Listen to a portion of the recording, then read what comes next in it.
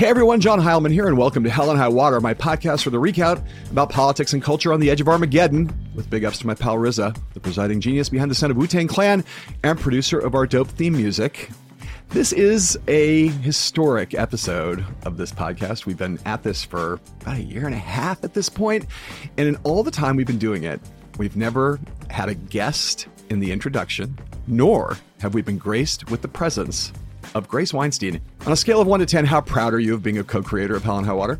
Oh, it's probably 11. Right. Broke the scale. One of the best things I ever did. How often does somebody say to you, I can't believe you're associated with that piece of shit podcast. Heilman really made a fool of himself this week? Long pause. This is too long. Less often than I would like to say. I would love to get a little flame under this train to keep it going. But no, I'm very proud. I was thinking about you this week because if people don't know Grace is a huge music head. And for someone as young as she is, because she's like 12 or whatever she is, and she knows a lot about music. 13, excuse me. I'm sorry. I'm 1 year off. She knows a lot about music that's not from her era. And I wondered, as I was listening to the excellent series on SiriusXM by our guest this week, Bob Crawford, who's the bassist in the Avett Brothers. It's called Concerts of Change. And it's about all of these famous concerts down through the history of rock music, starting with the concert for Bangladesh and then running through Live Aid and all these other shows. I wonder, like, Grace, do you know any of these people? Like Bob Geldof, who's part of this? Does this mean anything to your generation? Or is that so ancient that you're like, what the fuck? Why is this guy talking about this? I would say two things can be true. It is ancient history to people of my age, which is the Gen Z millennial cusp generation. But I worked for a woman in high school who helped plan Woodstock. And she was kind of like my musical fairy godmother who opened the door to this world that I would have never gotten to know had it not been for her. I kind of went in my crazy punk phase and then my crazy indie alt phase and ended up here on this podcast with you, actually. So yes. I am familiar. So Bob and I have known each other for a long time and we have a lot to talk about, but I wasn't sure how this was going to turn out when he went on this basically a year-long deep dive into this history. But he basically got everybody. Roger Daltrey from The Who to talk about Live Aid and the incredible interviews with Geldof, who's kind of almost, except for one other person, is kind of a singular figure in putting all this stuff together and kind of fusing music and humanitarian and political causes. The other figure is Bono, who I will say it was like Bob's great white whale was how can I get Bono? And I played a small part of making that happen, which I'm very proud of. And it's a really interesting to listen to him talk about Bono. I think you're going to like the podcast. I think given your interests, I think you're going to like this episode. Absolutely. I anticipate liking it. And I think that it's something that my generation will actually feel inspired by, because the rock music that we have right now isn't the rock music that we had then, which is to say it stood for something, it had a message, it inspired people, outside of just like an amazing guitar line, but it had a cultural message that people wanted to engage with. And I think people of my generation are really lacking that. So this can clearly bring us back in a really interesting way. It's funny, we end up talking on the podcast a little bit about Stand Up for Ukraine, which Global Citizen did this virtual benefit concert in April. Billie Eilish is in this thing, and Madonna and Elton John and Bono and Edge from U2 and a bunch of other people, right? Each one would do a song on their own social media platforms. They claim on their website they've raised $10 billion for Ukrainian refugees, which is unbelievable and fantastic. But I didn't even notice that it was happening. And I asked Bob, is there going to be some big Ukrainian refugee benefit like Live Aid? And he's like, no, I think we're past that. We'll never have it again. Would your generation go to Wembley and in Giant Stadium and like hundreds of thousands of people if there was a show like that? I would think yes, right?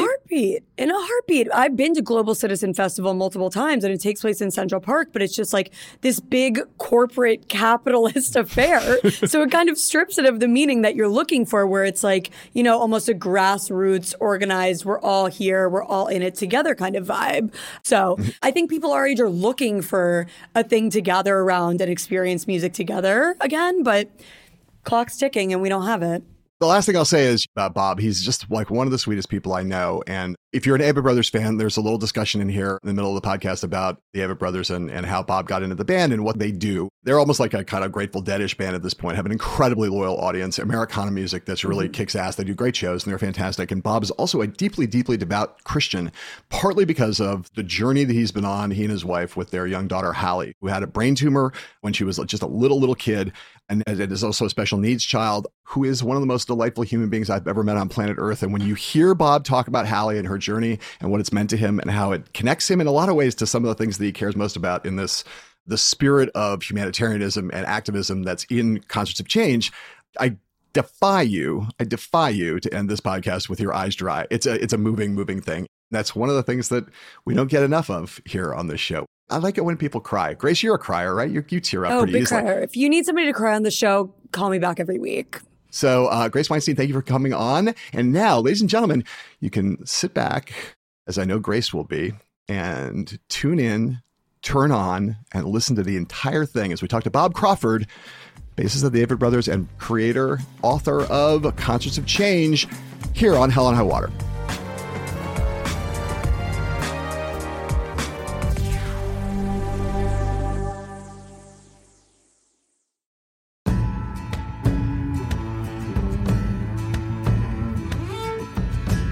September 77, Port Elizabeth, weather fine. It was business as usual in police room 619. Oh, be cool, because be cool.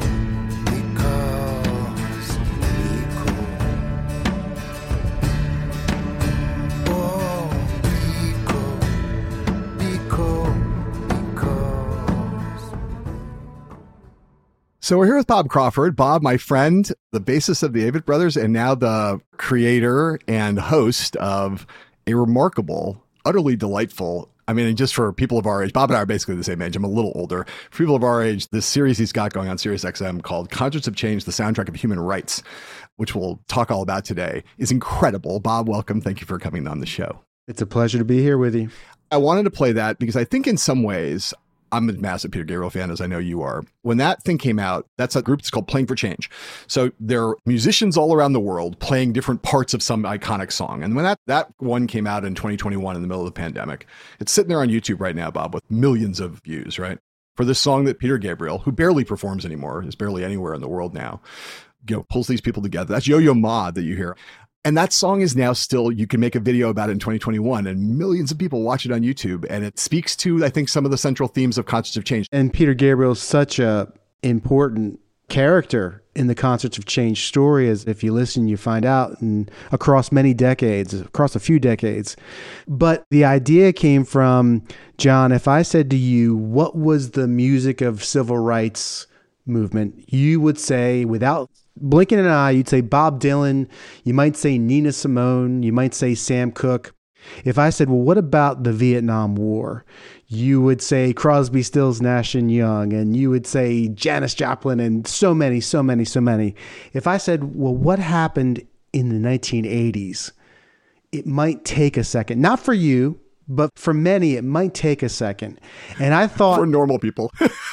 So there's a couple threads to pull from. One, you can say, well, if you like American hardcore music, you might say the Dead Kennedys, and you might say the Minutemen, because that was a socially conscious movement that deserves a little investigation, I believe. But on a mass scale, on a big picture scale, it was Live Aid, it was Sun City, it was Do They Know It's Christmas, and the Amnesty International concerts. And I'm 51, and I was at the Conspiracy of Hope Amnesty International concert in 1986 at Giant Stadium. So there was a bit of nostalgia, but as a historian, it was like, okay, so why did all this happen in the 80s, right? It's apartheid in South Africa. It's famine in Ethiopia. It's like America and Western artists looking outward around the world.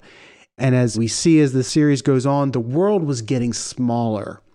That's kind of one of the reasons why this happened at this moment. So then I start doing my research, and I'm, Do They Know It's Christmas? And Geldof does that. And then, We Are the World happens, and then it blossoms. The two are joined together in Live Aid. But I realized this isn't where it started. Like this moment of the 80s, I pinpoint the beginning with George Harrison and the concert for Bangladesh. Yeah. And from there, every event that happens learns from the one that happened before. Each one of these episodes, 6 episodes of this show, started rolling in March. They come out every other Tuesday. So the 4th episode on Sirius, what's the station on Sirius that they play on? It's Volume 106. Volume 106. It is the Music Talk channel. And that episode, the 4th episode in the series, is going to be dropping on the same day as this podcast becomes available, which is Tuesday, May 3rd. And there's also a way, if you're a Sirius subscriber, where you can go back and listen to them all and binge them, right? Yes, if you have the SXM app, which is the SiriusXM app, you can type in Concerts of Change and the whole series is there. Plus, at the end of every episode, there is a raw interview. I did 33 interviews for this series over the course of a year. So you can get a full interview with Bono or a full interview with Jackson Browne or a full interview with Bob Geldof. So Roger Daltrey as well. Will the John Heilman interview ever be available there? Or that would just be memory hold as if it never took place? We are working on a sister series that is more about the history and the politics for POTUS channel. So more to come on that. Because Bob and I have known each other for a while and our friends, I was lucky enough to be interviewed for this show. And it's always weird to hear myself on these things, but I actually sort of enjoyed the way I got used because the things that I was most enthused about talking about, they ended up in the show. And we'll get to a couple of those. It is the case. The first episode is basically like the preamble to Geldof, right? Geldof is sort of stands alone in importance, I would say, in terms of taking these things and making them, right? And the first episode is more about the kind of influences, the precursors. As you say, you go back to the concert of Bangladesh. And I don't care how often Ravi Shankar tells me that, like, we all have to be patient, listen to that Indian music. It slowed things down there at the concert of Bangladesh. I'll just say, like, there's no way to get around it. That sitar music, it's not my jam, man. Yeah, I do like the sitar music, but it's for a different purpose, right? This is classical music, right? Yes. This is Indian classical music. So he might as well had a string quartet play Death and the Maiden. At Madison Square Garden in a room filled with marijuana smoke. If you see the video of the concert of Bangladesh, it is a stoned room. People are high in that room, and he's in there going, they want to hear All Things Must Pass. Yeah, they're looking for Eric Clapton, Billy Preston, Bob Dylan, Leon George Russell. Harrison. They don't want to sit through this stuff. Yes. You got it. So that's there. That's the first kind of big one of these benefit concerts. And you walk through, you give us in that episode, you give us a little primer on things that people have forgotten about, like the No Nukes show that Jackson Browne sort of organized years later. You really land, though, on the music that we played at the beginning. As I said, the Biko version that we just heard is a recent one, but the original, Peter Gabriel, is where the Africa focus first starts. It's the first Western artist who basically says, here's a political issue in South Africa, and he makes this song called Biko. Talk about that and the kind of impact that it had on a lot of people, both in terms of getting people interested in what was going on in South Africa, but also artists who were like, hey, that gives me an idea for something else I can do. Peter Gabriel was always influenced by world music. And one of his goals as an artist was to introduce world music to the Western world. And in that, he was just very aware of what was going on in areas of the world like South Africa. And this is consequential for a few reasons. In the mid to late 70s in England, anti-apartheid is becoming an issue that it's gaining traction with young people, right? And Christians and, in the church, it's gaining momentum there. But in the United States, it begins to exist in the Black community. And it becomes tied in with the Black nationalism of the early 1970s. There was a kinship. Stephen Biko was part of the Black consciousness movement, and he's that next generation from Nelson Mandela. So Biko rises to power in the movement while Mandela and his contemporaries are in jail.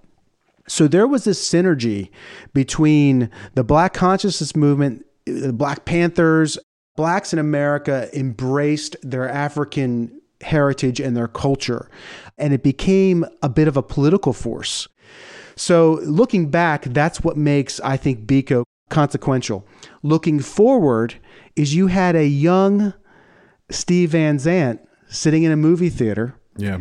And he hears the song Biko playing in the theater, I guess before or after the film he was watching. And he runs into the projectionist's office and bangs on the window and says, "Hey, who is that? What is that?" And the guy says, "It's Peter Gabriel. It's Biko." Yeah. And that got his wheels turning about what was happening in South Africa. Yeah, we're going to talk about Little Steven and Sun City a little later, Bob. But first, I want to get back to Bob Geldof, who, as I mentioned, is sort of like a singularly important character in this whole story. In 1984, it's Geldof who writes the song, Do They Know It's Christmas, and pulls together this like super group of British rock and pop stars to record that song, and he calls the group Band-Aid. And that's really gets things rolling. And the first crazy thing about it all is that it's Geldof who does this. Bob, you're a little bit younger than me, but the ground you cover in episodes 2 and 3 and 4 of Concerts of Change pretty much tracks precisely with the time that I was in college. It's the mid 1980s. And the way that we all knew Bob Geldof then was as the lead singer of the Boomtown Rats, kind of a British punk band who had really one and only one hit record that anyone in the United States knew. A song came out a few years before that. It was called I Don't Like Mondays. Tell me why I don't like Mondays. You know this song, right? Even now, people still know that song today. Tell me why I don't like Monday. But, no one thought of Bob Geldof as someone who would be in the middle of a thing like this. So like when Do They Know It's Christmas came out in early December of 84, everybody was like, Bob Geldof in the middle of this? Really? So I want to start by playing the sound of Geldof from your series, talking about exactly the moment a few months before that, October 1984, that he got pulled deep into activism. I come home one evening worried about what's going to be the future. And I sit down in front of the TV, turn on the news, and I see some of the worst images that they still are sort of seared in my mind. The next day, I called up a rock show, which my wife was the host of, with Jools Holland from Squeeze. I said, well, let's try and get something together. Let's call everyone. So that was Band-Aid. I think it's amazing to me that a lot of people, would not necessarily know that Bob Geldof's wife was a woman named Paula Yates, who now dearly departed. She died some years ago of a heroin overdose, I believe. And she at the time was the host of a show in Britain. I know these things because I'm a weirdo, as I've said before, called The Tube with Jools Holland from Squeeze. Jools Holland then later wanted to host the Jools Holland Show, which is a huge thing in British culture.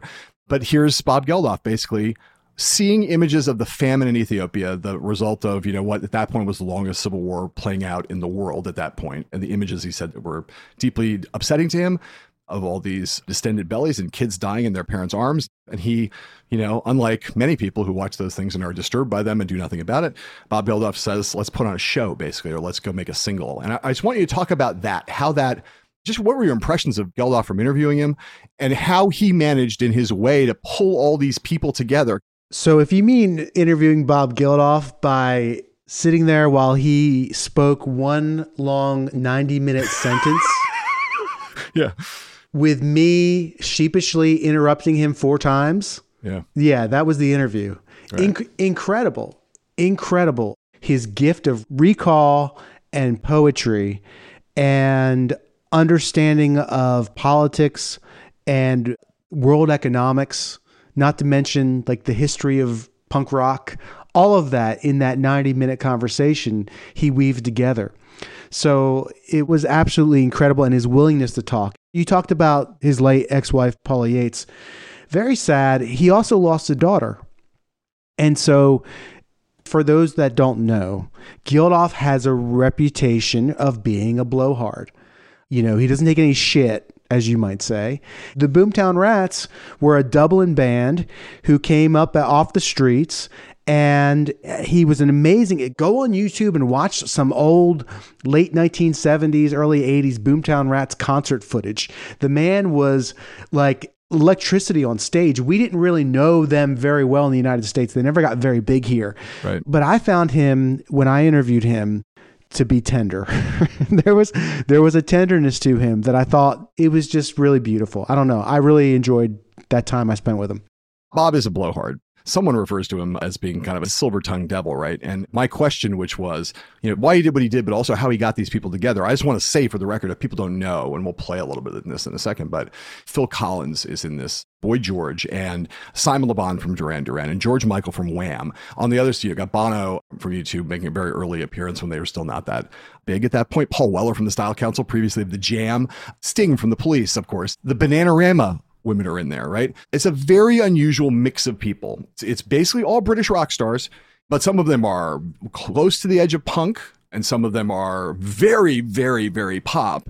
And I think the fact that he was able to convince them all to do this together with the possibility of maybe getting a little uncool on their sleeves, on their shoes, so to speak, it speaks to his power of his persuasion as much as anything else and his belief in this cause. And he was kind of amazingly able to motivate this group to come together and do this thing. Right, exactly. Because he had a foot in every world, right? He's wondering if the best part of his life is over because the Boomtown Rats had an album about to come out that was not going to do very well. Right. And everyone knew it wasn't going to, and like they were on their decline at that point. But he still had this reputation from years of being in the scene. But, you know, his co-collaborator on Do They Know It's Christmas is a guy named Midge Ure. And Midge Ure, if Bob Geldof is on his way down, Midge Ure and Ultravox are on their way up. Up, yeah. Right. And Geldof knows Midge Ure, has a prior relationship with him. Why? Because they shared the stage at the Secret Policeman's Other Ball in 1981.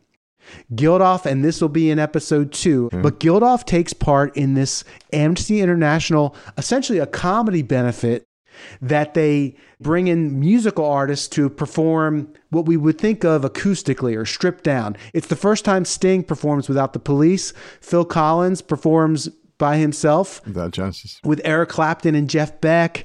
And Bob Geldof, he's a late addition to the bill. The man who filmed the concert was a guy named Julian Temple, a film director. He filmed the Sex Pistols' Great Rock and Roll Swindle. And he tells one of the producers of the show, Martin Lewis, you need some piss and vinegar in this show. And he suggests Johnny Rotten. And Martin says, hell no, I don't want Johnny Rotten. So he thought about who else has some attitude to him, and he invites Bob Geldof. Bob Geldof tells him to F off, but shows up. And in the encore, you have all these artists, including people like Sheena Easton, singing Bob Dylan's I Shall Be Released. Geldof wants to be nowhere near. You talk about not wanting to get the pop on your shoes. He doesn't want to be anywhere near Sheena Easton. So he gets paired up with Midge Ure. And if you, again, watch this clip on YouTube, they are dancing. They're having a good time. They're singing. They form a friendship. So when Midge Ure is on the show with Paula and Geldof calls in, he says, hey, Midge, do you want to do something about this? Right. So they get together and write Do They Know It's Christmas? Yeah. It's quite a story that the connections between all these guys. One of the things I learned on Concept of Change is this connection between Geldof and Bono. And Bono is going to come up a number of times in this podcast because A, we're both big fans. And also in a lot of ways, the common thread through a lot of these things, Bono kind of makes appearances in almost every one of these moments. And then is the only one who later on goes on and tries to take the artistic impulse to be involved in politics and humanitarian causes and tries to professionalize it and becomes a major figure in the world of policy and advocacy and lobbying later on. And that's the last episode of your show. But this is the first time we see Bono, right? And you have a great interview with Mark Goodman from MTV about this, where for anybody who remembers Do They Know It's Christmas? Well, let's play just the beginning of it, and then I'm going to want to play Geldof, and then I want to play the part that's relevant here, because this is the kind of thing that I'm going deep on with you, Bob, because you know how I feel about these things. So just to remind everybody of what Do They Know It's Christmas sounds like, let's play SOT number 6, please.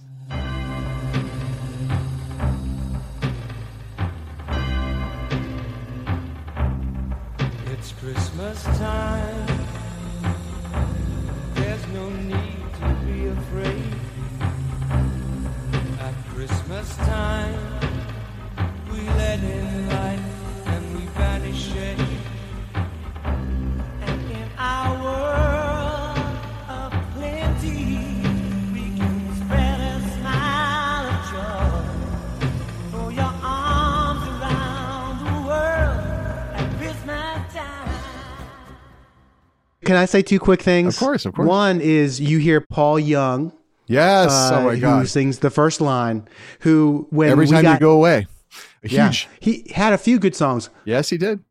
That was supposed to be David Bowie, who couldn't make it. Now, 2, Boy George. You mentioned Boy George. Yes. Boy George that morning was in a hotel in New York City. And Geldof calls him and says, where are you? He says, I'm in New York City, probably 2 a.m. He says, you need to get your ass on the Concorde and get over here. We're doing this recording and you need to be a part of it. Yeah. And he showed up completely jet lagged, but Did a little dance with Simon Le Bon in front of the press, and yeah. And still sounding like Boy George. Yeah, he reminds you of what a great voice Boy George had. I mean, just like one of the biggest pop stars in the world at the time. And another one of these people who, you put him next to Simon Le Bon, seems totally fine. Put him next to the guys from U2, maybe not quite as natural a fit. But that leads to part of the and appeal they didn't want to do it, right? Yes, exactly. And so now we get to my deep dive, which revolves around Bono and U2. In the fall of 1984, the band had just released its fourth album, The Unforgettable Fire, and had just had its first like real hit in the US, which is Pride in the Name of Love. But even so, Bono, not yet a star, still largely unknown, but he's pals with Geldof. And, you know, they're both from Dublin, and Geldof is like 9 or 10 years older, and they have this kind of brother thing going on. And Geldof has written a line for Bono to sing that many people, when they heard it, were like, man, Bono's saying that on this record? Is that right? Mark Goodman from MTV says that on your show. And a lot of people thought it seemed a little off. You know, the line in question is when Bono sings, "Tonight, thank God it's them instead of you," right? Which then this song that's about open-heartedness and being, you know, this moment, Christmas single, care about these starving Ethiopians. "Tonight, thank God it's them instead of you." And it turns out that Bono didn't love the line either, to the point where he goes to Geldof and tries to get him to change it. And truly, one of my favorite moments in Conscious of Change is this moment where Geldof is talking with you, Bob, about the fight that he had with Bono over that line. So let's listen to that right now. And Bono comes to me privately, he says, "I'm not sure this is what you mean to say." And I said, "It is." And he said, "I think it's a bit much." He said, "It's too direct." I said, "Bono, I watched that television. I've got my 6-month-old baby daughter sitting beside me. I saw mums and dads give their last grain to their children. Can you do that? I watched them die while I sat at my dinner. Thank God it's not us. And knowing that it's not us, then the obligation is to go and do something for them." He says, okay, you know, but he's iffy about it. So we come to his line, and the song's building up. And he just, you know, that boy, he sucks his breath in and he closes his eyes and he just roared it. There's a true anger in the voice, a true understanding that it's not right, that it's okay for us and not for them. That's just not right. And that was it.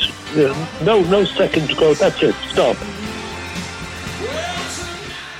He doesn't want to sing it. Does not want to sing it. No. I love this exchange because Geldof's going, you know, fuck you, sing the song, sing this line, just do it, right? And he brings him around. And he keeps saying, "Can I change it?" And Geldof says, to quote, "No, you can't fucking change it. Just sing the line." And Geldof will tell you today it's a pop song. It's a pop song. And, you know, but we have to do this. You've got to do something. When you see this injustice, you've got to do something. I think that explanation that Geldof gives as to why, I tried to answer it for you, and I think you may have even included it in the show. Like, I tried to answer why, once you thought about it, what was they were trying to convey with that line, which sounded on first glance like why is Bono singing that? And you can understand why he didn't want to sing it. And yet the power of it is there. And the last thing I want to do is I do want to play, just so you can get to hear it if you've forgotten again what Bono sounded like at this moment. It's still relatively an unknown singer at this point, and man, has he crushed this. Let's play that. There's no world outside your window, and it's a world of dread and fear, where the only water flows, the bitter sting of tears, and the Christmas bells that ring there are the clanging chimes of doom. Well, tonight, thank God it's them instead of you. And you could say today, listening back, you say, well, that's cliche Bono, typical Bono. But that's why that is today. Like, that was him discovering himself. And what a platform for the voice, too, because he does crush it, right? And actually, if you look at the writing of that entire thing, I mean, I know Geldof talks to you about this a little bit, I think Sting complains also because the bitter sting of tears, the clanging chimes of doom, tonight, thank God it's them instead of you. It's like they're all just cliches stacked up on top of each other. And yet the song really did usher in kind of a new era. And one of the things that was so powerful in the series in Conscience of Change is listening to some people reflect on why. And it was this fact that it would never, you point out, never crack the top 10, but it was all over MTV that Christmas. And MTV was in its absolute heyday at that moment. And someone points out that these were all the MTV acts. Chris Conley. It was like all of the MTV acts in one place on MTV at a moment when MTV was at its zenith. Chris Conley, a MTV alum. But it's really true, right? I mean, it was not, you didn't hear that on the radio, but you saw it all over MTV at that moment. It was almost like a British Christmas single kind of And thing. you saw it, right? And you saw it, John. There's another story behind this story of why this happened when it did, and that's technology. Today, we have social media, and it's changing us as people. Well, satellite technology, like CNN goes on the air January 1st, 1980. MTV goes on the air August 1st, 1981, I believe it is. Right. And ESPN, like this is the beginning of the fragmentation of the media. It's the very beginning, but it's also homogenizing the human experience as it's fracturing the human experience. And MTV changed, like it boosted record sales. Like record companies were never making more money than they did in 1984. They were selling so many records, they had to come out with a new way to quantify it. It was called multi-platinum, which comes out in 1984 because of MTV, because of all of this is happening at the same time, which I think is just really incredible. And Live Aid, you know, is the representative of that. Well, that's what I wanted to get to. And I'm going to skip over We Are the World. Of course, the American version of Do They Know It's Christmas becomes We Are the World, which is another group of enormous stars. Icons. I would also say a much sappier song. It's more sentimental than Do They Know It's Christmas. And it's not a song you would ever go back to and play now. Probably wouldn't, at least. I wouldn't. Let's put it that way. I wouldn't. Bob, you listen to We Are the World anytime around your house just for the hell of it when you're not working on this series? Let me tell you, my daughter, who you know of, she is special needs, 12 years old. She goes on these YouTube rabbit holes. She just finds herself in some crazy places on YouTube, right? Yeah. One of the places she found, probably about the time, maybe a little bit before I started this, was We Are the World. It just popped up on her iPad, and she knows every word to the song We Are the World. And if you heard her sing it, John, you may feel differently. I would love it forever. If you want to send me an MP3 of Hallie singing We Are the World, we will adopt that as a theme song in our house. But until then. Sounds good. But yes, Do They Know It's Christmas was more underground. It was grittier. These in We Are the World were the established royalty of American music, right? Yeah, and when you say royalty, Bob, you mean royalty. I mean, Harry Belafonte sees Band-Aid happen and says, let's do an American version of Do They Know It's Christmas. Pretty soon, Michael Jackson and Lionel Richie are writing it, and Quincy Jones is producing it, and Stevie Wonder and Tina Turner and Bruce Springsteen and Bob Dylan, and basically like everyone who's anyone in American music is singing on this song. But the truly bonkers thing is how fast all of this happened. I mean, it still blows my fucking mind. You know, you get from Bob Geldof watching the BBC in October of 1984 to Do They Know It's Christmas in December of 1984 to We Are the World in March of 1985.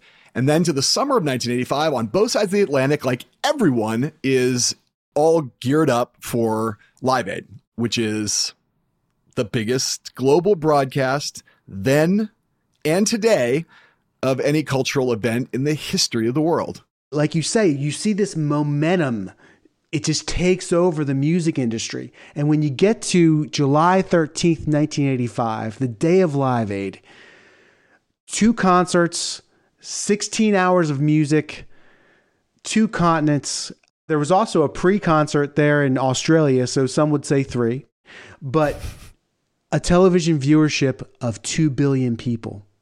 Is this the world's first viral moment, John? Well, it's certainly the world in which McLuhan's notion of the global village was first ever really not a theory and not an idea and not a hypothesis, but like you could actually see it. Yeah, people say about the Super Bowl and, you know, about certain things back in those days. When 60 million. You know, 60 million. Yes. And it's like, even back then when things had bigger ratings, obviously everything was more consolidated then. There were only 3 American networks. You know, the BBC was the only thing in Britain. Even then, 2 billion televisions 2 billion televisions. I can tell you, you will find if you listen to episode 3 of Constant of Change, you will hear a little bit of the conversation Bob and I had about this at the time, because he was interested in the fact that I was on the floor at Wembley, and we talked about U2's breakthrough performance that they gave there. And I won't spoil that here. You should go listen to it if you care about an eyewitness account of it. You said when you were a teenager, you were working in a grocery store or something. You went next door. Grocery store, yeah. And you went next door to watch it on TV. That's what people were doing. If you weren't lucky enough to be on the floor of Wembley or on the floor of JFK Stadium in Philadelphia, you were Bob Crawford going somewhere to find a TV, because Live Aid's on. Everyone's going to watch Live Aid. And literally, it felt like every television in the world was turned to this one thing. We'll never see anything like that again, I don't believe. No, I was working my first job, and I was recording it, of course, on 3 VHS tapes at home. And then I had a friend who contacted me, and she said, yeah, my mother was going to kill me because I forgot to switch out the videotapes at one point that day. And then a cousin of mine's like, yeah, I still have those VHS tapes somewhere. Yeah. And it just speaks to the moment that we were in. It's a wild thing to remember it. And of course, when you say it's the first viral moment, it's the only reason I hesitate to say yes is that, it's hours, many hours long, right, on 2 continents. And I love the fact that, if you're a person who knows anything about these things or was a fan, which is, again, 2 billion people watched this at the time, so this is not an exclusive club, people remember that Phil Collins played at both, that he played in London and then took the Concorde over and played in Philadelphia before the end of the show. Kind of an incredible thing. Apparently, he said it was the only way he would do it is if he got to do both. So hats off to Phil Collins. There was a lot of things that people remember, but I think there are 2 that you kind of focus on that I want you to say a little bit about without spending too much time on it, just because I do want people to go and listen to the accounts of these things. But I think it's right. You assert that Queen's set in London is now remembered as having been a high point. And you also point to The Who. Just talk about those 2 and why you think they've endured so much. Well, The Who, they hadn't played together in a few years. Yeah. They had broken up. And Roger Daltrey says, we weren't a band. Yeah. They had Kenny Jones playing drums, who was the drummer for the Faces. Right, and Keith Moon died. Had died. It was like they weren't feeling being a band, but I think that performance kind of brought them back a little bit. Silver Tongue Bob Geldof said, it's not about you. This isn't about you. This is about the cause. And I think that mattered for them. Here's what Daltrey said about putting the band back together, so to speak, to play at Live Aid. We weren't a band. We had broken up. Keith Moon had died. We read about this thing going on and we talked about it. We said, look, we aren't a band. And Pete didn't want to get back together. And of course, slippery tongue Bob Geldof gets on the phone. You suddenly realise it wasn't about the bands. It wasn't about anything other than trying to get the music to raise awareness for a situation that was going on that in the modern world shouldn't really be happening. It's a thing you can't refuse, really.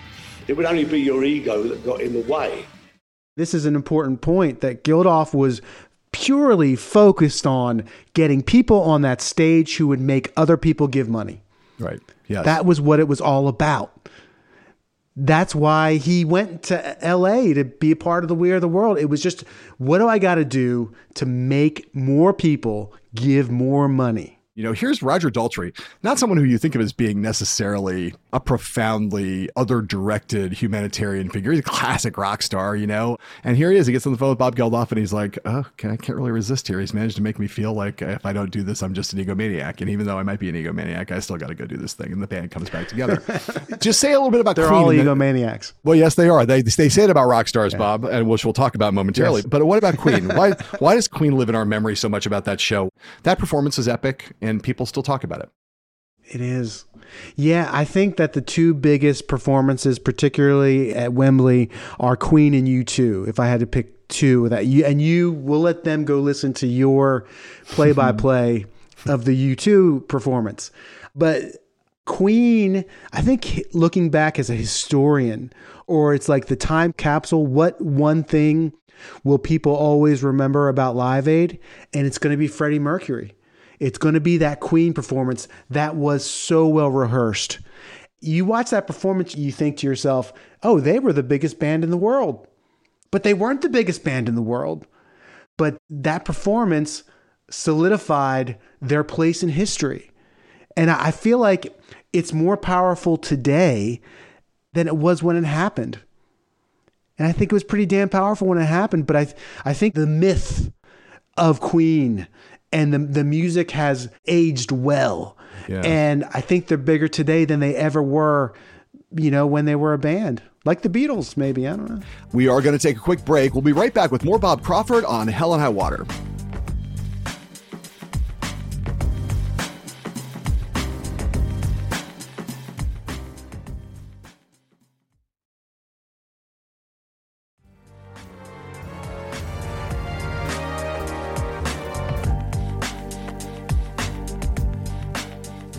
Welcome back to Hell and High Water. Bob, I want to talk about you. Okay. I want to move away from Concerts of Change briefly and indulge in another small element of your life. Okay. I've heard you use the word historian a couple times, and you are a historian. You're obviously a music fan and a musician. There's that stand-up bass behind you back there. That's your instrument that you play in a band called the Avett Brothers. There's a movie that Judd Apatow made about the Avett Brothers. It's called May It Last, and it tells the story in the words of the band members, including both of the Avetts themselves, the brothers, Seth Avett and Scott Avett. They tell the story of how Bob Crawford ended up in the Avett Brothers and with that instrument behind him, which apparently was like a little more opposed at the beginning than it was actually an instrument you knew how to play. So I want to play Bob Crawford joining the Avett Brothers. At some point, we decided we really need some low end here. We need a stand-up bass player. We need, we need the sound, but we really need the look. I was going to school at Winthrop University in Rock Hill, South Carolina. And I was in a jazz guitar program, but I had just started playing upright bass.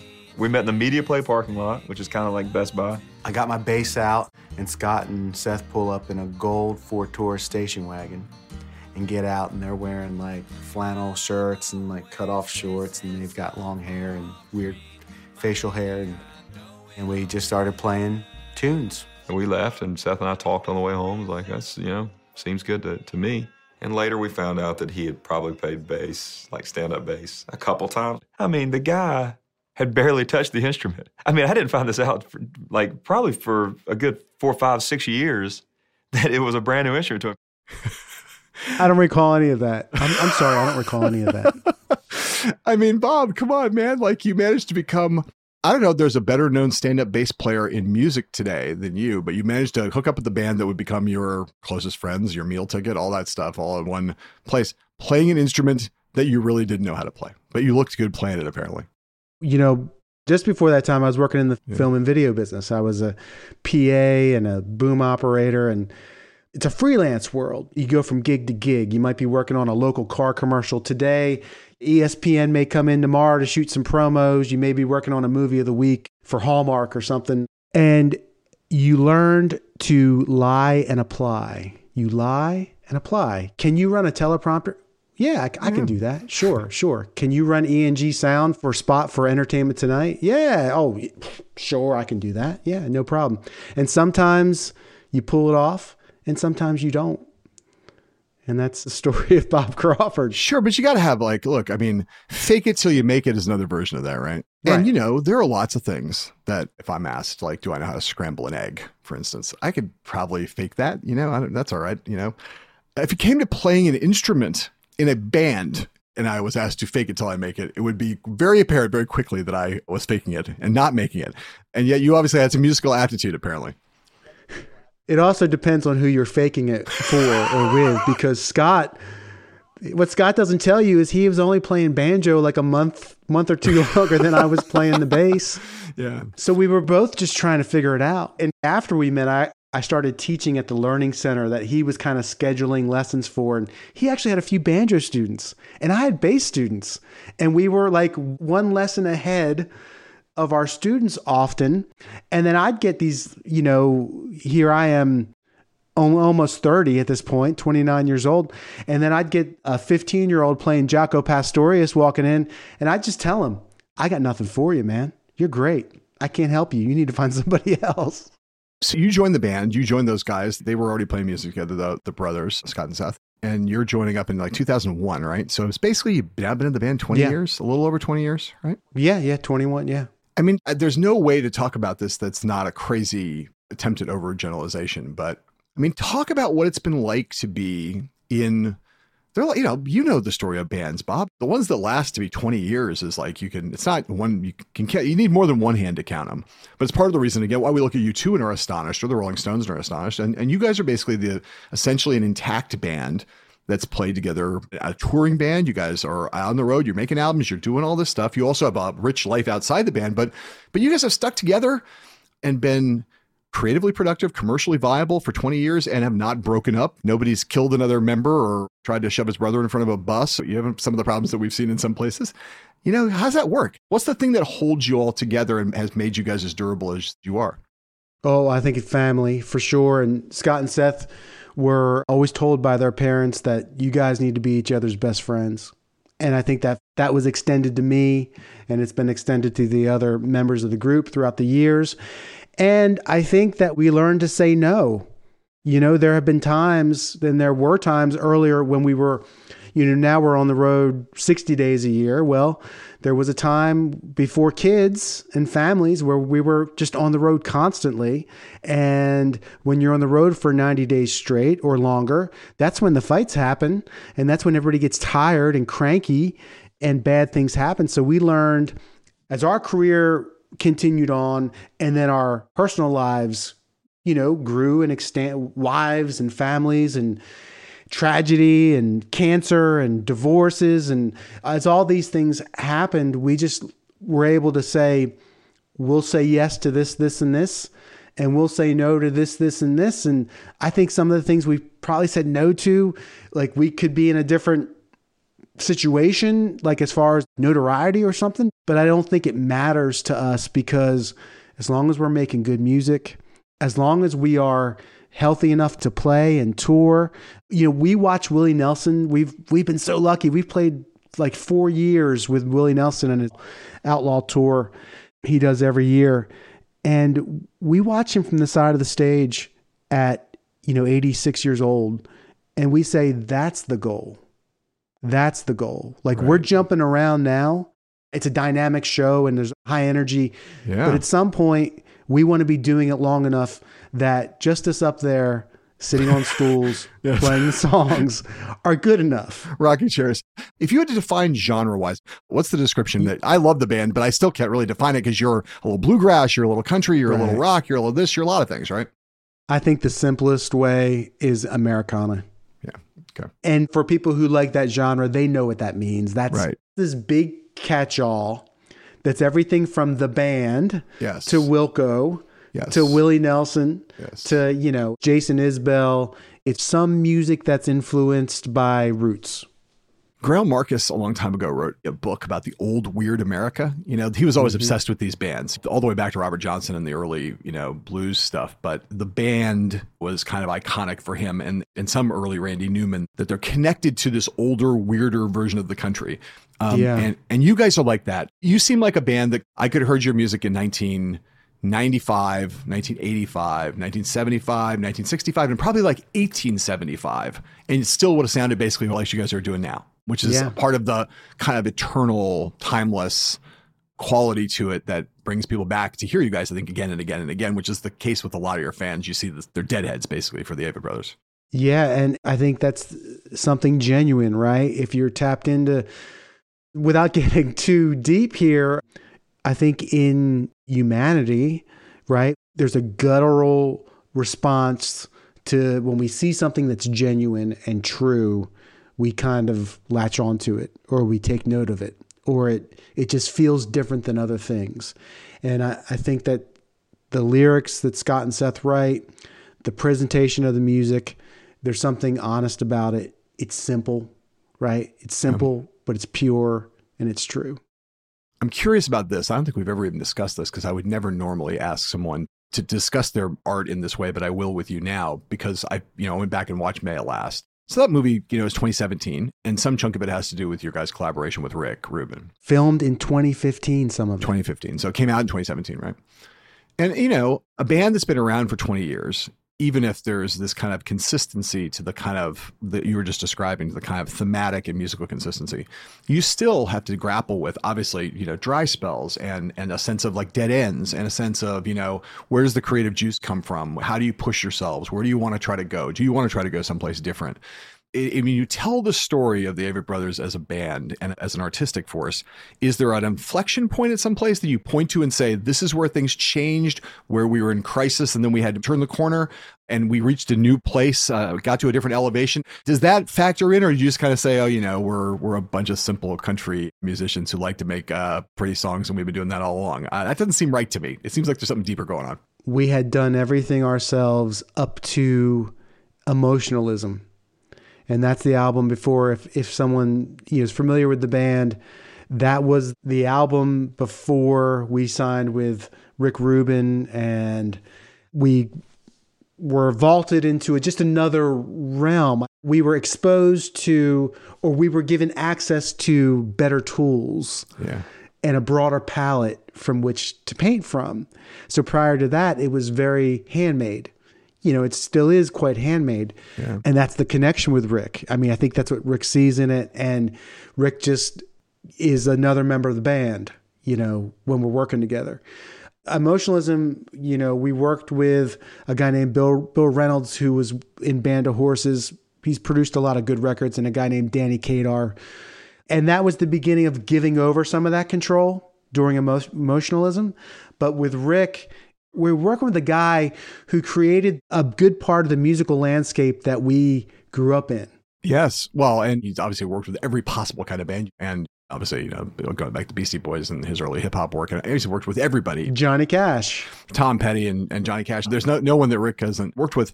Is he a lunatic? Is he a genius? Is he both? Is he a guru? I mean, is he a god figure? Like, he gets cast in all of those, wildly eccentric, gnomic in some ways, issuing forth cones of wisdom. He obviously is very into meditation and spiritualism. Like, what's the Bob Crawford thumbnail of Rick Rubin? The Rick Rubin I have come to know is a gentle soul.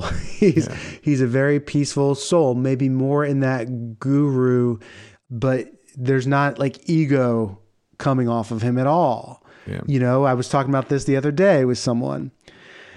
The first day of recording on what would become I Am Loving You, we're in Malibu, California. When we met Rick, we were taken to his house. So that's how we got that first meeting.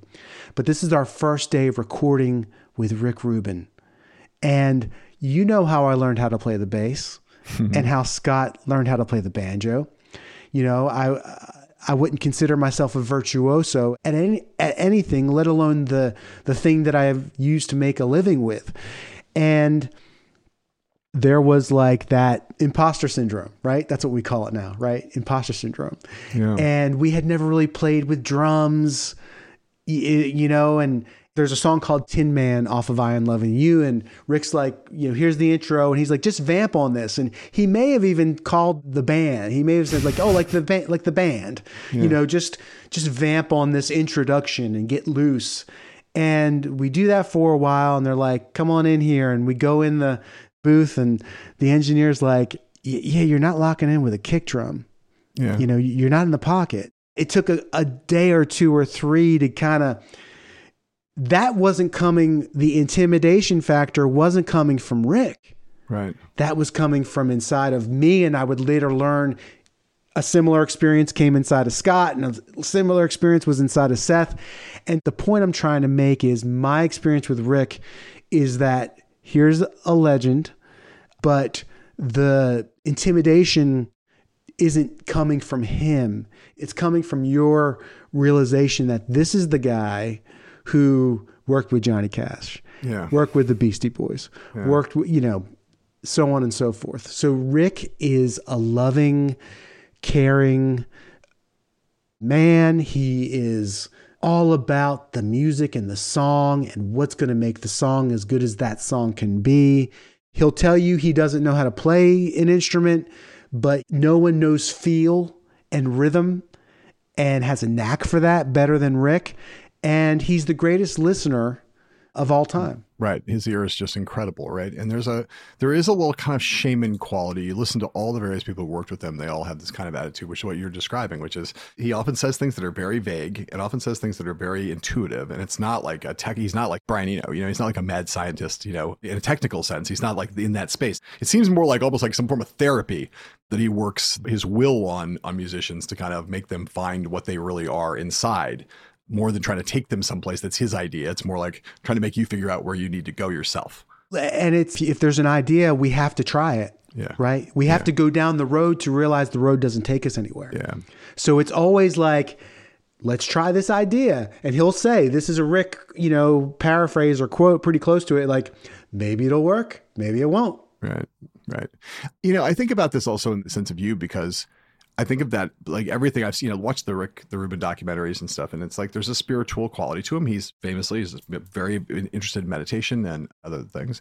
And I think about it, you are the square Avett brother. Everybody looks at Bob Crawford and go, it's the guy who doesn't look like a hillbilly. He's like the clean cut guy. He could be a guy working at the ShopRite, right, bagging your groceries still, even today, even in your 50s. And that may be the future. I doubt that. Or like at Big Five Sporting Goods or something, someone fitting you for a pair of sneaks.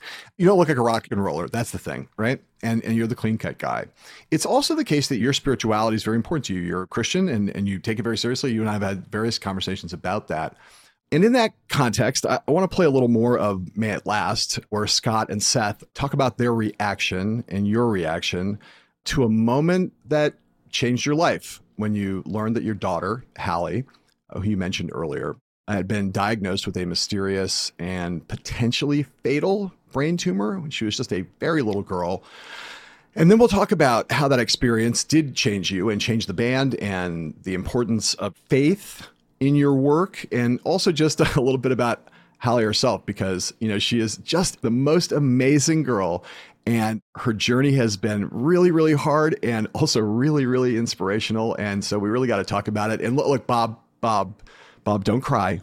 Keep it together over there. I know you well enough to know that all I have to do is mention Hallie's name and you start to get weepy. So let's get to the sound so we can keep you from blubbering. Let's play that sound from May It Last with Scott and Seth Avett talking about a real turning point for all of you after you learned that Hallie was sick. It's hard to even remember what it was like before that. Everything changed forever.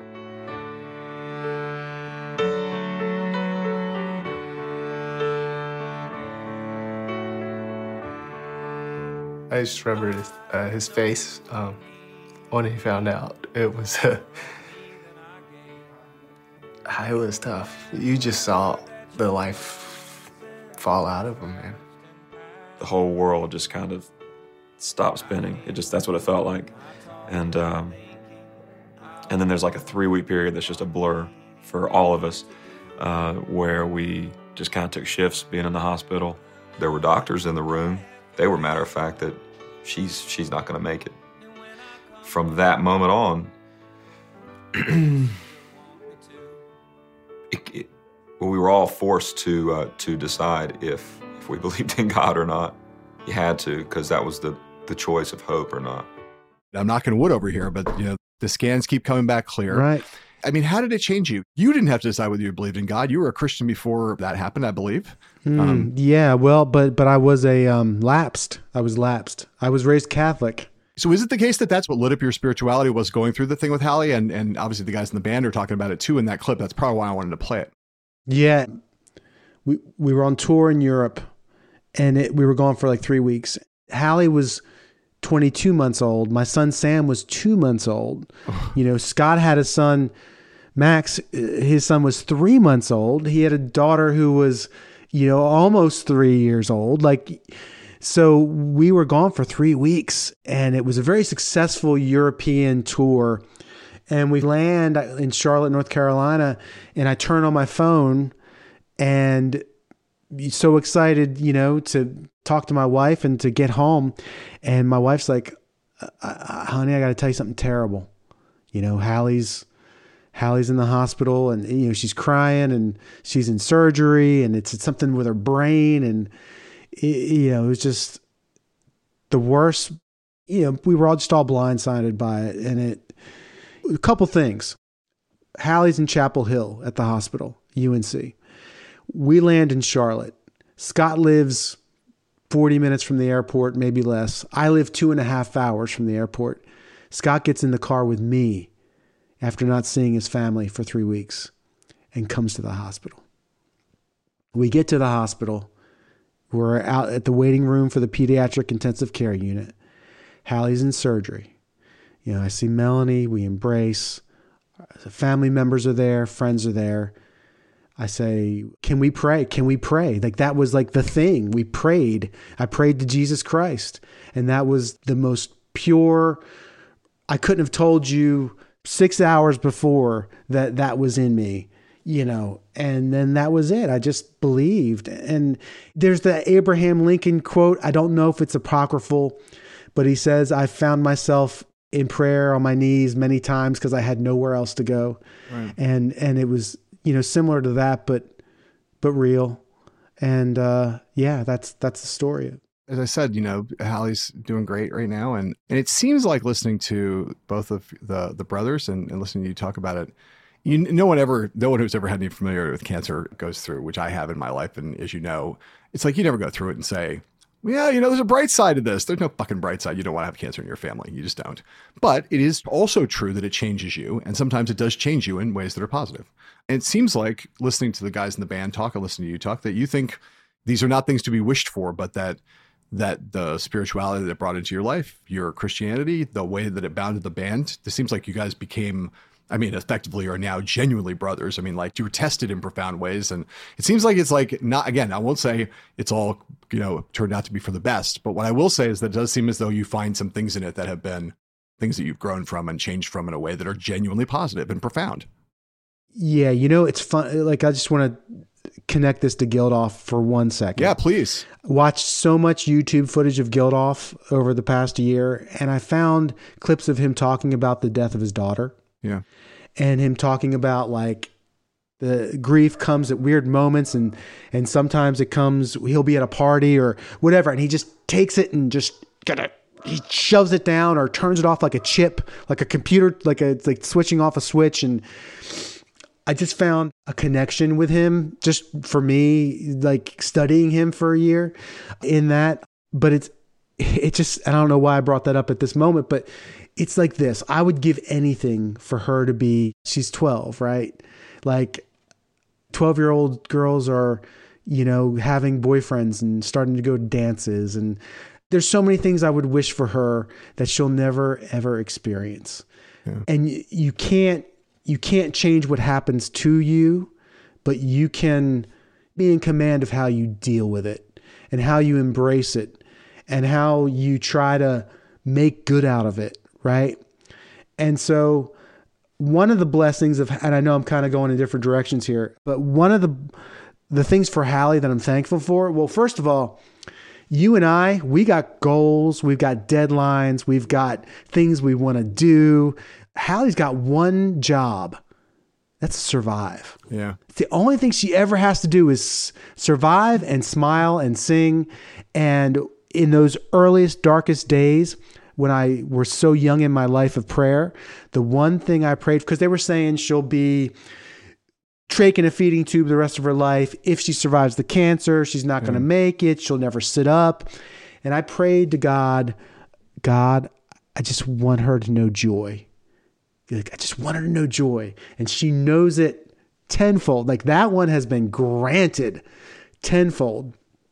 And then the other thing that we've been able to do because of what happened to her is the Press On Fund. Right. And it's raising awareness for pediatric cancer. And we have an organization that has raised millions of dollars, and the AVIT fans have taken on as their own.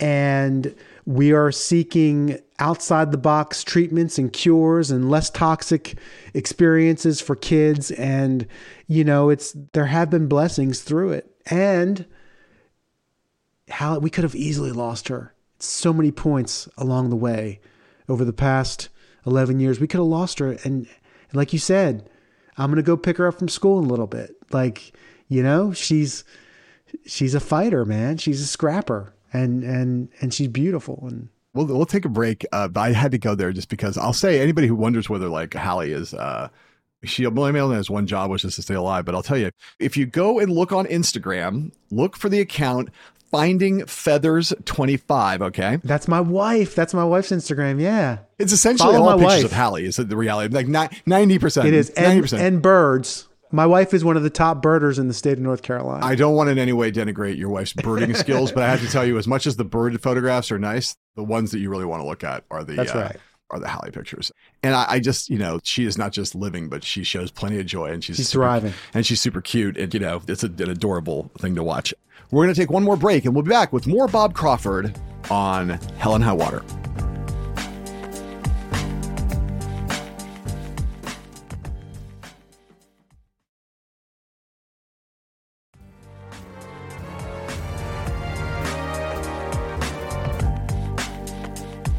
We are back with Bob Crawford on Hell and High Water. And Bob, just like we kicked off the show with a new version of an old song, Biko, I want to start off this last part of the podcast with another new version of a slightly less old song that connects to a bunch of stuff we've been discussing, and more specifically to a person who, alongside Bob Geldof, I guess, is sort of the hero of Concerts of Change, or at least sort of like human through line who runs through a lot of the story that you tell in the series. So last month, there was a virtual benefit concert organized by the group Global Citizen. It was called Stand Up for Ukraine, and we'll talk about that in a minute. But as a part of it, Bono and Edge from U2 released a new acoustic version of the song Walk On from the album All That You Can't Leave Behind. So let's take a listen to the last minute or so of that.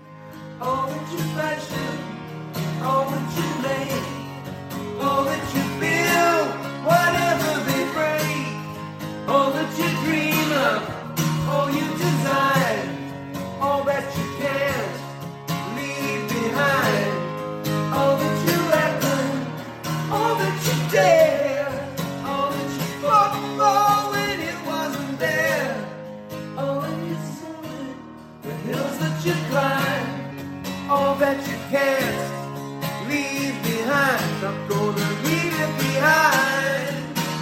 No, not gonna leave it behind. No, not gonna leave it behind. Not gonna leave it behind.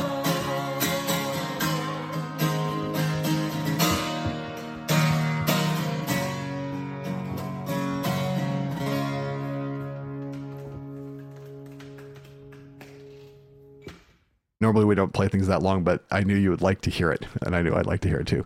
So it's interesting, right? I mean, first of all, great to hear those. I haven't heard Bono sing in a while, and his voice, which was kind of fucked Sounds at the end of great. the last tour, sounds great now, right? I mean, Yeah. like the rest has been great for it. He hasn't really been singing for 3 years. And second, let's talk about Stand Up for Ukraine. So in an entirely virtual event, it got some very big acts involved besides those guys from U2. You got Billie Eilish and Madonna, Katy Perry, Elton John, Springsteen, a whole bunch of people.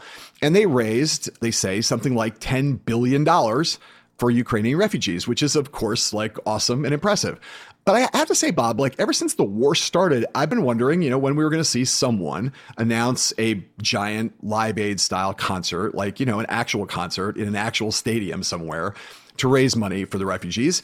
But it hasn't happened, and it doesn't look like it's going to happen. And I just can't help but wonder if you're surprised by that, or do you think we're sort of past that kind of thing now in some way? I think we're past that. I think technology has changed, and it's a matter of somehow somebody marshaling the technology of the moment to do something that cuts through. Like Stand Up Ukraine it's really interesting. And it was like, correct me if I'm wrong, but I believe a really unique part of it is that these bands were like using their own social media platforms. We're kind of broadcasting on their own thing. Yep. I think is really interesting, an interesting aspect of this. And right, Geldof will be the first to tell you, concert ain't going to do it. It's just, no, the time has passed. It's gone. It's over. And I believe that what made Live Aid so unique in that time period that we were talking about was this convergence of cause and technology and music at the same time. So we're in a different moment, right? U2 can sell out an arena tomorrow. Springsteen can sell out an arena tomorrow, but I think we're past I guess Post Malone's probably selling out arenas and BTS is, but we seem to be in a different moment because we're also fractured, right? Right. And I get to curate what I want to listen to and watch, and you get to curate, and so on and so forth. So I mentioned earlier that we talked about Sun City, which is the subject of the 4th episode of Conscious of Change that's dropping on the same day as this podcast. We had little Steven Van Zandt on Hell and High Water last fall when his memoir came out. And we talked a lot about that song, Sun City, and his involvement in the fight against apartheid in the 80s. And I don't want to replow old ground too much for all the loyal listeners of this podcast, but I will say that Sun City was both an outgrowth of Band Aid and Live Aid. It was focused on a thing in Africa, and a lot of the same artists were involved, including Bono. But it was also a departure.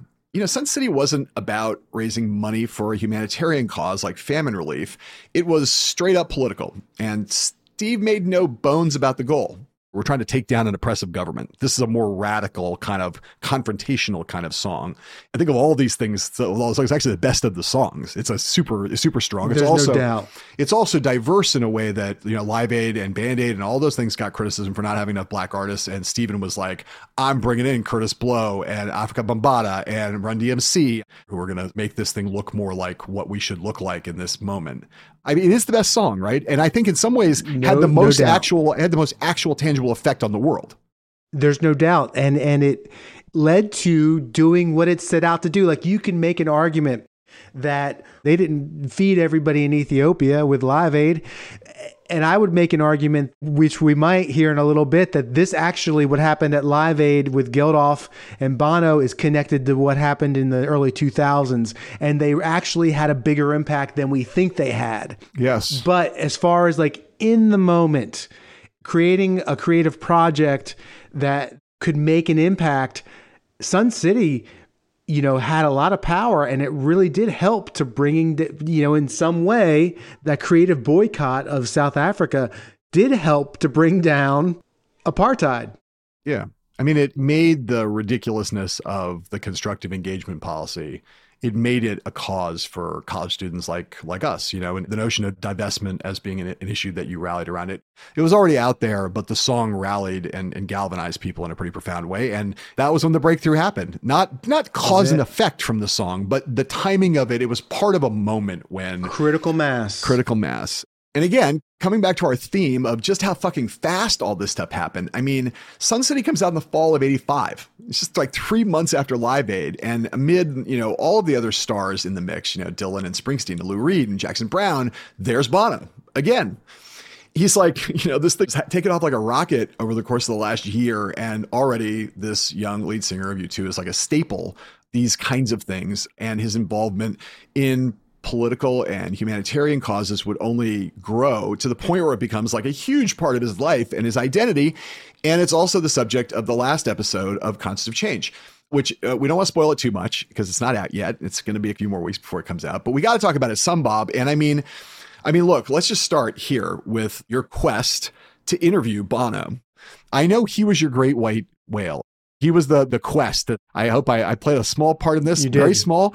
Bob, you were like, I can't do this Conscious of Change thing without getting Bono. And eventually you were able to get him. We'll hear a little bit of that in a second, but tell me why. Why was he the great white whale for you? How do you paint him in the history you're trying to tell in Conscious of Change, which again, the 6th episode is all about him? Yeah, there are a couple threads that tie all of this together and run through every episode in one way or another. One is the fact that every event that happened built on and in some way corrected the mistakes of the one that came before. George Harrison, Concert for Bangladesh. He doesn't name UNICEF as the benefactor until right at the very end. Of the $12 million that was raised from the concert, the film, and the album, $10 million is tied up in a court battle with the IRS for over 10 years. So then let's just jump to Band Aid. Geldof calls George Harrison. George Harrison says, get a good accountant, get a good lawyer. Yeah. We get to Do They Know It's Christmas and We Are the World, and artists are showing up and they're signing releases. Like all this stuff is just taken care of. But then the other thread is Bono. Now, U2 did play some anti-apartheid gigs locally in London for Amnesty International in the early 80s.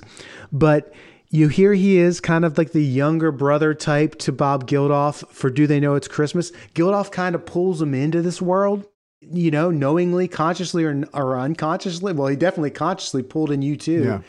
Yeah. But what does Bono do weeks after Live Aid? Something happens in Bono's life. You know, they have this Live Aid performance that the band is pissed off at him at first. Seems like it was a complete disaster. Turns out it wasn't.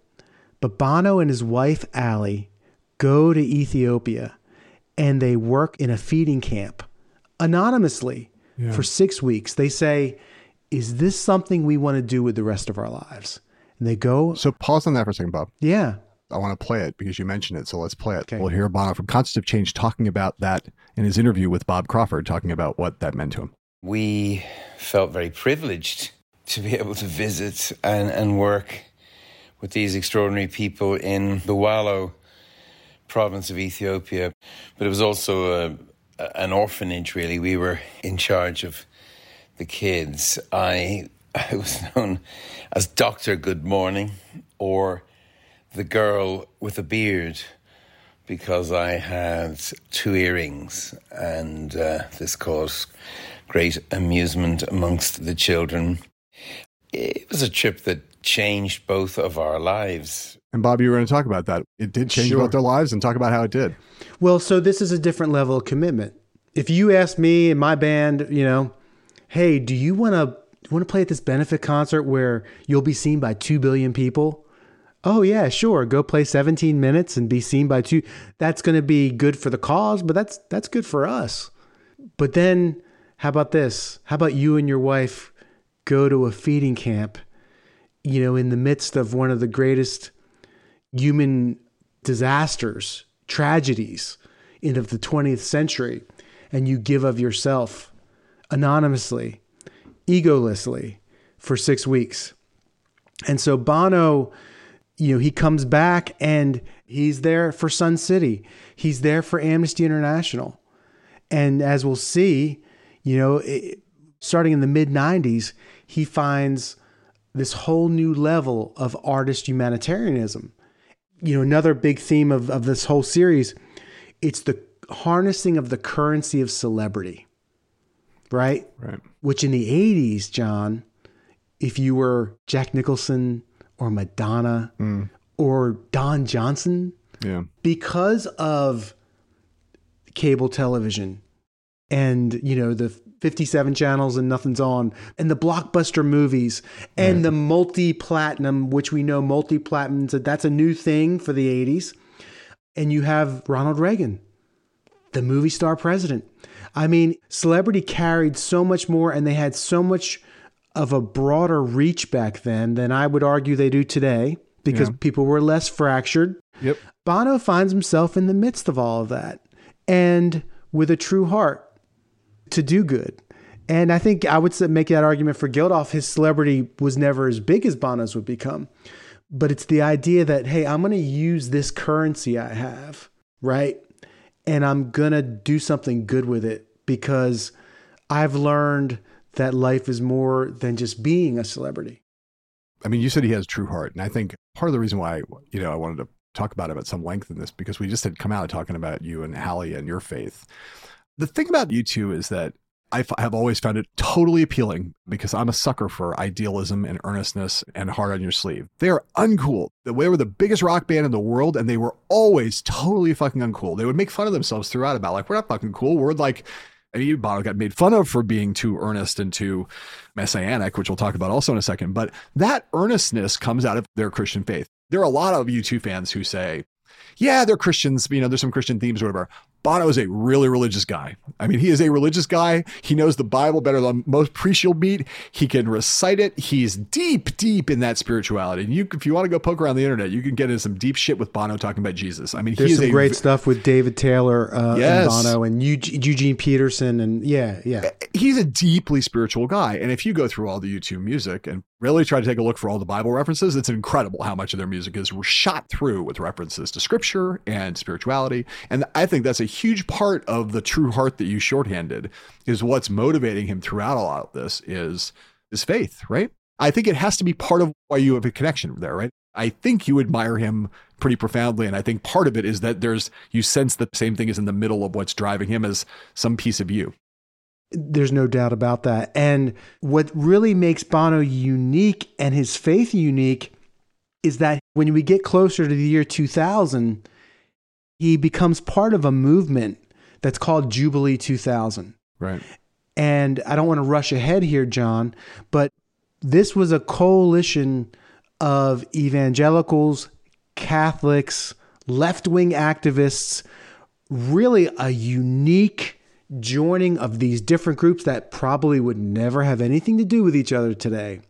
But the whole point was, in the Bible, there's this notion of Jubilee, and it's at some point the debts are relieved, right? The prisoners are free, debts are relieved, we start over. Right. And so the campaign was, let's take these African nations who have accrued all of this debt throughout the Cold War to their colonial masters who saddled them with that debt in order to keep them in shackles. Yes. And let's just call it even, man. Yes. Let's just call it even. This group sought him out and said, you need to be the voice of this, or one of the voices of this. And, right. And it was like the man in his moment, like the right man in the right moment. And then the work began, right? Which we can talk about. Right.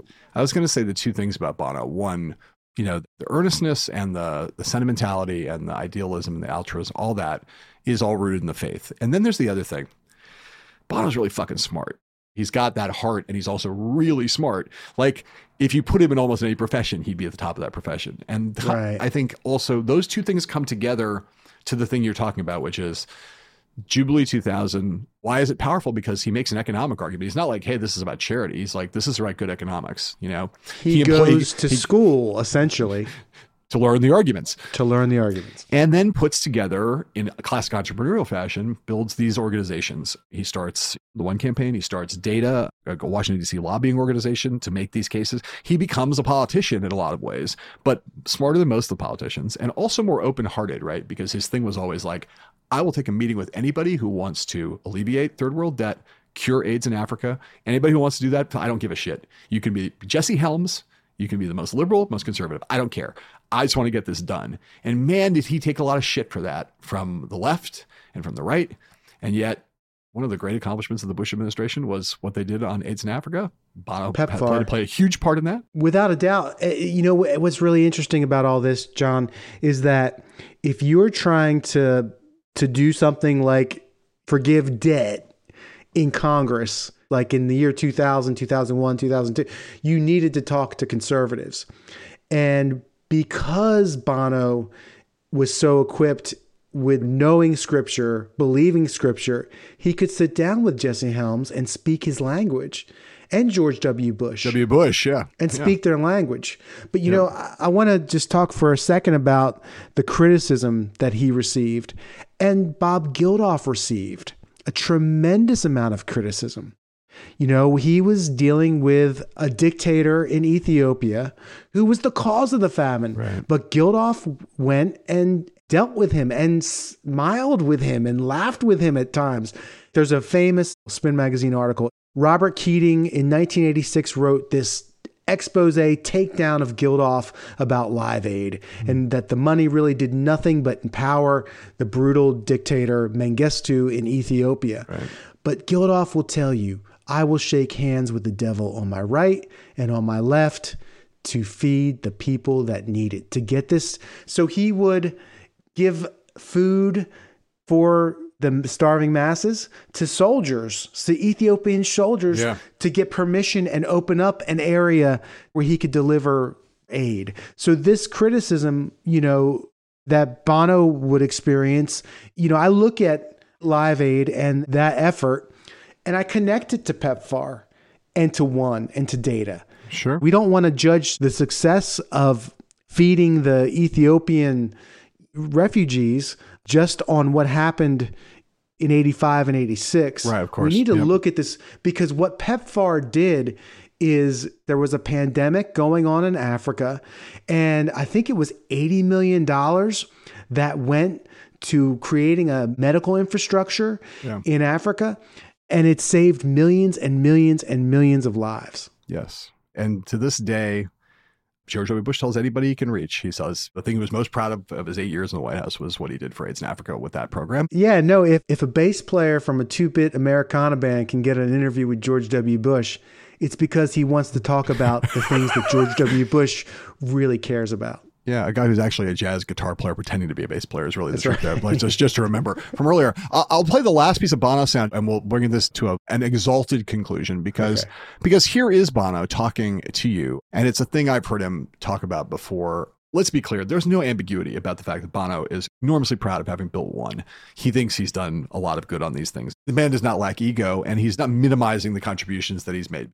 But here he is. Bono knows he gets some criticism for this, and this is a place in your interview with him for Concerts of Change where he kind of tries to reckon with that. I genuinely look forward to the day where I am just a footnote in their history. The criticisms, I feel a lot of the criticisms of us were valid. There is such a thing as white messiah syndrome. And in the early days of Data and One, and in the worst years of the AIDS crisis, we did, raise the alarm. We also contributed to an ongoing problem of how Africa is perceived. I think we have to accept some responsibility for that. And it's hard, especially for the middle class in these African countries, and just constantly being portrayed as the global face of poverty. You have an interview in that episode with a woman who works with One.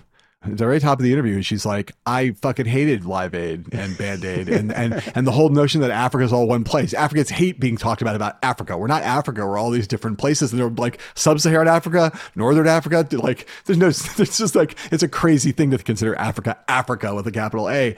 And Bono's kind of addressing that there and kind of going, by trying to raise all this awareness, we also kind of stigmatized millions and millions of Africans who are not what you think of when you think of poverty-stricken, famine-stricken Africa.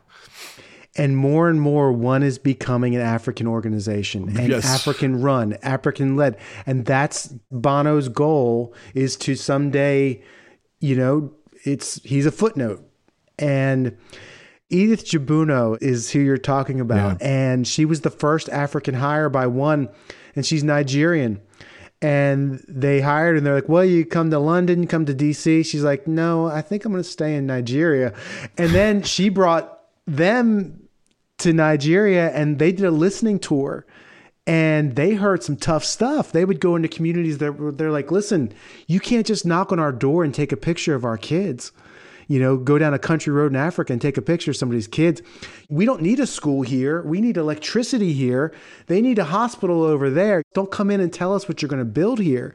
We need to have a say in this. And it just feels like the ability to learn and take criticism, which Bono obviously has, that's how you grow as a person. And that's how your contribution becomes more powerful and lasting. It is true that in some ways, what made a lot of these things that you chronicle in Concerts of Change so powerful was that they were all uncool. They were so earnest. All of these artists who in those moments decided that it's kind of not fashionable, but they all took the plunge. And I think it's kind of the thing that unites them all. It's the Geldof story of, I'm going to write this Christmas song is going to be all full of cliches because it's a Christmas song. It's not going to be a punk song. It's going to be a Christmas song. And it's going to have these lines you would never sing otherwise, right? So I just am curious about what you think you've learned about it all, having done the deep dive and the research on these things, and what, if there are big takeaways from all the time you spend with it and all the music you listen to and all the stories you've compiled in this brilliant series, Concerts of Change, which everyone should listen to on Sirius. It's Sirius XM volume channel 106.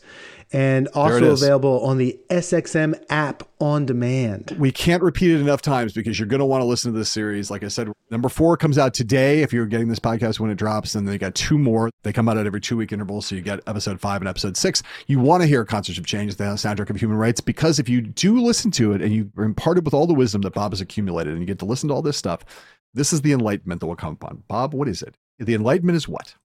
It is two things. It is that musicians in the later part of the 20th century, after, the 60s, the song became secondary, right? It was the event, and it was utilizing the changing technology of the 1980s and the rising currency of celebrity for artists to make change. It wasn't so much about the song in particular, even if it was Do They Know It's Christmas? It wasn't really about the song. It was about the celebrity because of MTV and because of the more visibility of so many artists and entertainers and the business booming. So that's one thing. And about Bono in particular, if you look at how Bono evolved as a person and as an artist and as a humanitarian, in the 2000s, when he begins to lobby Congress, first for debt relief, then for AIDS relief for Africa, he goes to DC like 18 times in 1 year. He doesn't play a song. It's about lobbying. And it's almost like the musician Bono, it was just the music and the celebrity carried him, opened the door to the hallways and the offices of so many Republican congressmen and women. We think of like Bob Dylan in the 60s and anti-Vietnam, and that moment, it's counterculture, it's very liberal, right? It's extreme progressive to its extreme. It's almost like anarchy. But the way Bono did it and accomplished the most was building on what had happened in the 80s and 90s and doing it in a very conservative way. He entered the establishment and he played in the realm of the establishment. So those are my takeaways. And if you can produce a 6-part series and say, I don't think I've scratched the surface. If you've produced a 6-part series and you don't think you've scratched the surface, it means either there's a lot more to cover or you're mentally ill. And I'm going to leave that up to our listeners. A little both. It's a little, or yes, that's a false binary right there. It could be both. That's right. Bob Crawford, you are awesome. And I don't believe mentally ill except on the margins. And if you like this kind of shit, if you are a person who likes the nexus of music and culture and politics and spirituality and all the rest of it, like, who has a life that they want to live that isn't interested in that stuff? Show me someone who's not interested in those things, Bob. I'll tell you someone who I'm not interested in having dinner with. That's what I would say. Well, there's probably a few out there. Yeah, like I said, not coming to my house anytime soon. But you're always invited here, Bob, so stop by sometime soon. I'll be there in November when we play in your area. All right, bro. Love you. Love you too. Thank you so much, John Heilman. Hell and High Water is a podcast from The Recount. Thanks again to Bob Crawford for being with us. If you like this episode, please subscribe to Hell and High Water and share us and rate us and review us on whatever app you happen to use to bask in the splendor of the podcast universe. I'm your host and the executive editor of The Recount, John Heilman. Grace Weinstein, who you met at the top, is, we'll say again, a co-creator of Hell and High Water. Matthew Kaplowitz is our video editor. Pierre Benimé engineered the podcast. Margot Gray is our assistant producer. Stephanie Stender is our post-producer. And the one and only, the truth, the light, the answer, the question, Marshall Eisen. He is our executive producer.